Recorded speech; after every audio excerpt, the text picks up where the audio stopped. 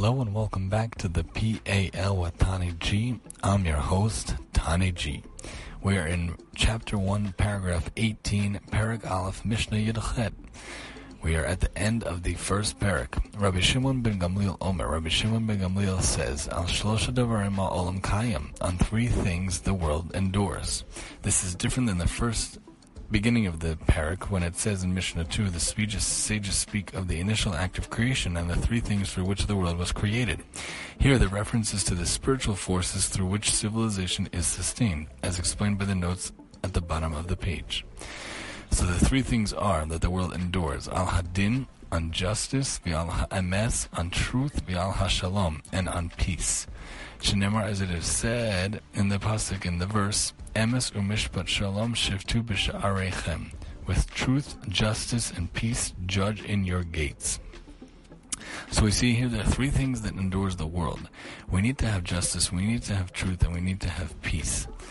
And it says that when it comes time for justice, when it comes time for dealing with the law, we have to look at all the parties involved. We have to look at all the people involved in the case and make sure to judge things properly and judge things fairly. I mean, we can't favor one person over the other. We have to weigh the evidence properly and weigh all sides of the case properly. We have to look for the truth and seek the truth. And when in our daily lives we're looking for the truth and listening to different cases, we also have to realize that there are different stages and different parts of a story, and we have to listen to all sides of the story and find the truth and seek the truth and know that it is the truth.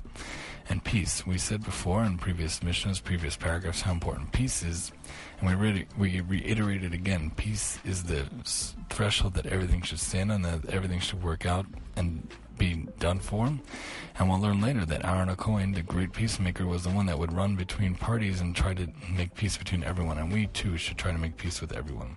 At the end of the chapter, at the end of a parak, it's customary to say this Mishnah, this paragraph. Rabbi Chanan ben Akasha Omer. Rabbi Chanan ben Akasha says, Ratzah HaKadosh Baruch Hu leZakos es Yisrael, desired that the Holy One, blessed be He, to confer merit upon Israel, lefika chir b'lehem Torah mitzvos. Therefore He gave an abundance to them of Torah and mitzvos, of commandments and the Bible, as it is said, Shenamar Adonai chavetz hamatzu goy agdot Torah v'yadir. Hashem desired for the sake of Israel's righteousness to make the Torah great and glorious. The notes at the bottom say this excerpt is from the last Mishnah in Tractate Makos. The Talmud teaches that the rabbi's Kaddish is recited only after the public study of Agada. Although Avos is Agadic material, the universal custom of reciting this passage is maintained. The message of this excerpt is the reason it was chosen. Torah study and mitzvah performance are a divinely conferred privilege. We should realize that for non-Jews there are 7 things to do, 7 commandments, and for Jews there are 613 commandments. They're not a burden, they're a wonderful way to serve God and to make ourselves better people, because we're here to change ourselves, to make our traits better, and to make sure that we get rid of bad traits and negative traits and only have good traits. So Torah and mitzvahs are a wonderful, wonderful blessing, because God wants us to be righteous and to make the Torah great and glorious, to make us the best people we could be, and to make the world the best place that it could possibly be. This has been the PAL with Tani G. Today's episode was for Refuah Shalema, for the hoping that somebody will feel better, of Ben Zion Ben Miriam. He should have a speedy Refuah Shalema through happy, healthy means.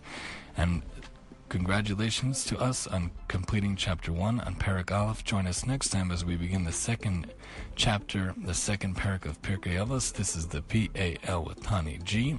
I'm your host, Tani G.